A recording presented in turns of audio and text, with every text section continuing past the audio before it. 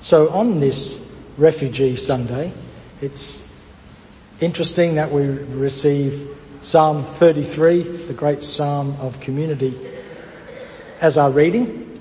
And it's interesting that we have this reading from the Gospel of Mark. On that day, when evening had come, he said to them, "Let us go across to the other side." And leaving the crowd behind, they took him with them in the boat just as he was. Other boats were with him. A great windstorm arose, and the waves beat into the boat, so that the boat was already being swamped. But he was in the stern, asleep on a cushion. And they woke him up and said to him, "Teacher, do you not care that we are perishing?" He woke up and rebuked the wind and said to the sea, "Peace, be still." Then the wind ceased, and there followed a great calm.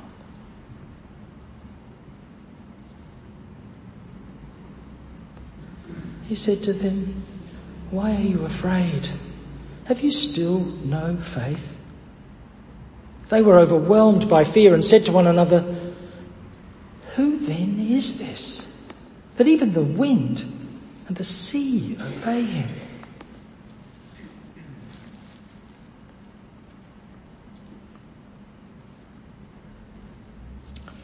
For the word of God in Scripture, for the word of God among us, for the word of God within us. Thanks be to God. There's a lot of ways into these miracle stories, isn't there? It's a factual story that happened a long time ago and is interesting, but kind of nothing to do with me. I'm not going sailing anyone soon. That's a way of looking at it. It's a spiritual story in which we all go through storms in life, and Jesus can be with us in that. It's a very good way of looking at it. There's also a way of looking at it as one of the great ways we look at stories from the past as part of mythology. Now, a myth is not something that never happened. Most of the scholars will tell you a myth is something that happens over and over again and comes to us in the form of story. So a myth isn't something that is fanciful, never happened, it's just a lie, but something that happens over and over again in human life, and therefore taken into a story has enormous power. A myth is a story that is both personal and universal. A myth is a story that all of our lives must live out at some point. And myths are always stories about change of some sort or another. And this one begins that way, doesn't it? Let us go across to the other side. Let us step out into new territory. In Jesus' world, that was really new. They were going to go across to the other side of the lake to a foreign land, to a place where different kinds of people live with different cultures and different ways of doing things. And it's a dangerous place, as if you read on into chapter 5 of Mark, you'll discover. And from the other side, for the disciples, literally meant going from being ordinary fishermen to becoming these disciples of Jesus, the rabbi. Now, that's not our story. This is the particular. The universal way of thinking about this in a mythical sense is what we often describe, thanks to the work of Joseph Campbell, the hero's journey. The idea that we must be on a journey in life. His work explored the idea of rites of passage. That rites of passage are these prominent places in the life, particularly of younger people in most cultures in the world, except we've lost this, that you go through a severe set of exercises to go from being a child to being an adult.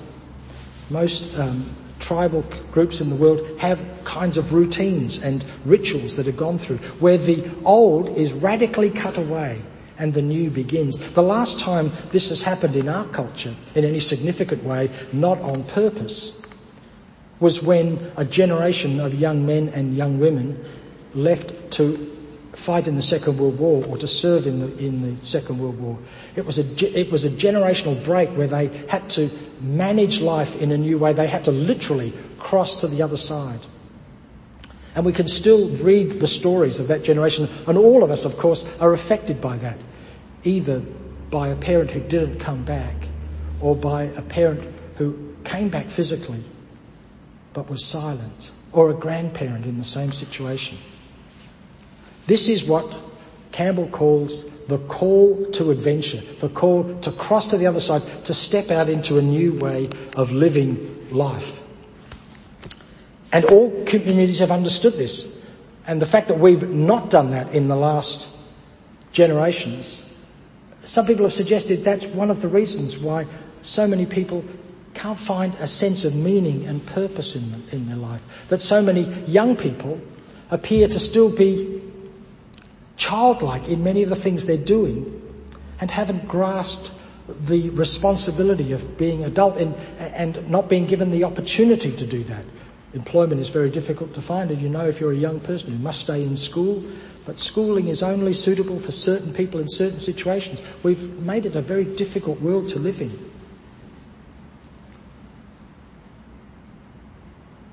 But Jesus said, let's cross to the other side and leave the crowd behind. Leaving behind the safety of what we know and stepping into something new. Now I'll bet if any of us were going to go into a counselling session this afternoon with a thoughtful, caring counsellor, and that person said to us, is there something new that you need to be stepping into in your life? I'll bet it wouldn't take long of all of us to find some area of life. It might be momentous. It might be leaving the family home and moving into an aged care institution. That's huge. It might be something very small that only we can know and would find really hard to even articulate, but a kind of stuck place. If our counsellor was to say to us, where in the life at the moment are you stuck? I bet it wouldn't take any of us very long to go, well, and if the counsellor was caring and open, we would be able to start in some stumbling way to articulate that. Campbell said this years ago in another book, The Hero with 1,000 Faces. And it's bothered me ever since, and every time I read it I prefer to sort of push it away. He says, we must be willing to get rid of the life we planned so as to have the life that is waiting for us. We must be willing to get rid of the life we planned so as to have the life that is waiting for us. I'm deeply disturbed by that. I don't quite understand it, but it's speaking to me every time I read it, and the first time I read it was many years ago. Very often this stumbling into a new crossing to the other side comes out to us out of something that goes wrong, a major disease that hits us fairly healthy. I know I'm not going to live forever, but I can't imagine that I'm not going to, and then suddenly I'm given a diagnosis that makes that clear. Or a broken relationship. I thought this was going to go on and it stopped. For all kinds of reasons, either the person dies or we split or whatever happens. It's not like the disciples, I think, would have meant to set out to go across the other side in the middle of the night. They didn't have floodlights. It was a dangerous sea to be on at any time, but at least you can see the storms coming in the day, but at night you have no idea. Sometimes things just happen, but we have to accept the call to adventure. See, the text says a great windstorm arose and the waves beat into the boat so that the boat was already being swamped. The worst thing that happens can happen and will in some form or another in our lives, either cataclysmic or small, and they're the things that make us stumble, that force us to rethink, or to sort of grind our teeth and be angry with everyone else because somebody else has done this to me. Some other thing, the government, my mother back in those years ago, my brother, or that my employer, and there may be truth in all of those things. But this is the situation I'm in. Here we are. This is happening. And then it says Jesus was asleep. in the stern on a cushion. It's a strange little set of words to use. Jesus was the centre of their lives. They had willingly chosen to follow him. They had stepped out into this adventure. He called them back in the previous chapter. And here he was present with them, but he might as well not have been. When you're asleep, you're not present. You're unconscious. You have no idea what's going on in the world. You can know that you're loved intellectually, but not experience it. You can live a life totally disconnected with the experience of love from other people, or the idea that there could be a God that loves the world and you as an individual. And obviously God doesn't understand you well enough, because if he did, God wouldn't love you, because you know stuff about yourself that you haven't told yourself or anybody else. And how could you be lovable? And so it becomes an intellectual exercise. It's as if we kind of acknowledge that God is present in the world and present with us, but there's no experience of it. It might as well be that God is asleep. There's this curious phrase at the beginning of this verse, of this chapter, where Jesus says, Mark says, they took him with them in the boat, just as he was.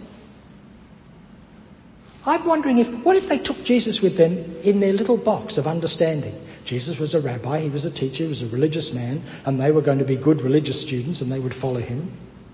They understood that was fine, and that was where Jesus belonged. In fact, they'd even got him on a pillow, on display, in the back of the boat. Perfect. But then life turns out not to be perfect. It's a massive storm. Their lives are in peril. And the little Jesus in a box, the presentation of Jesus as this sort of nice religious figure who cares for people, there's no help at all. Teacher, do you not care that we are perishing?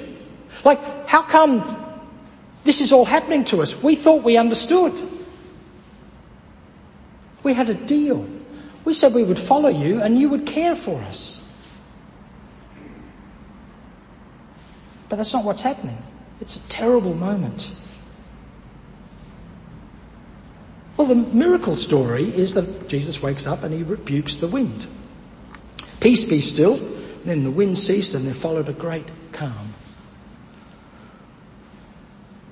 Even in blaming everyone else for the problem, even in the middle of the storm, is it possible that there's calm? Is it possible that you can live in the midst of uncertainty with a sense of peace and calm? Yeah, some days. Sometimes. Half the day, a quarter of the day if you've had a decent cup of coffee. You know, it's not easy, but we get glimpses of it, don't we? Even in the middle of distress, is it possible to experience great calm?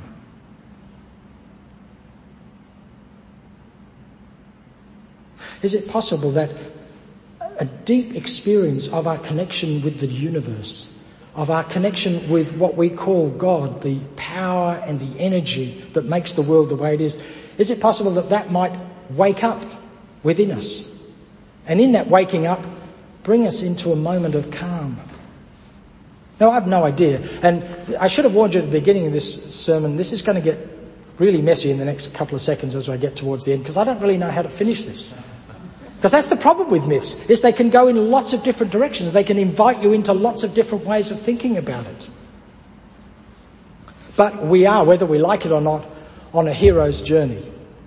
And Campbell was very clear to call you and I the heroes, even though I don't feel at all heroic. Any day of the week. I can't remember the last time I felt ready and strong enough to face the world as it really is. I face it limping all the time. Most of us do. We're in unknown territory and storms come out of nowhere, as we're often told happened on the Sea of Galilee. And great calm might be possible in moments, but it doesn't come very often. But it can, but then there's all more bad news. Because they were overwhelmed with fear. Jesus does this great thing. Calm, God, if you like, wakes up within us. Calm comes. There's still great fear. Why are you afraid? Why do you still have no faith? Why is the truth of your connection with everyone else in the world and your connection with the essence of the universe, why is that enough not to quieten you down and make you still? But see, if Jesus is sitting on a cushion as the religious leader, that's never going to be enough.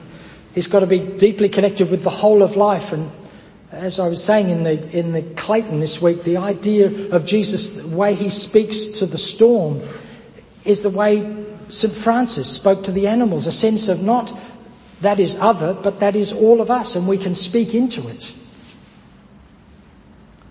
If the presence of God is in us and around us and in you, where does the fear come from? But they had no idea what was going on. Who is this? And that's where I'm at the end of the myth. I have no idea what I'm talking about. That seems pretty obvious to you most Sundays, I should imagine. But I have no idea what... I use words like God and the energy and experience of the universe, and I babble on about I have no idea what I'm talking about. I've only the merest glimpse of what it could possibly look like to live in great calm. And so I'm constantly asking, who is this? What the heck is going on?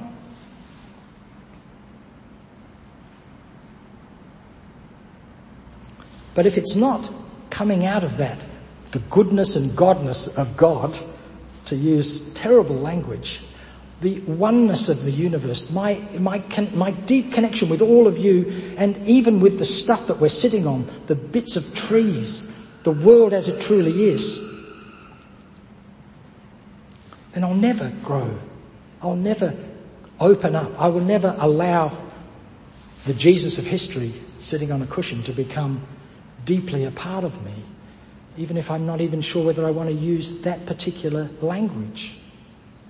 Those of us who've been unsure for a long time what a connection to God might look like. If I can be open to that, who knows?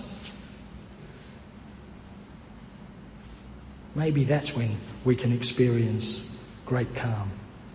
Anyway, I better stop because I told you it would get messy and there's really no end to this. So we'll just stop. Thanks, Neil.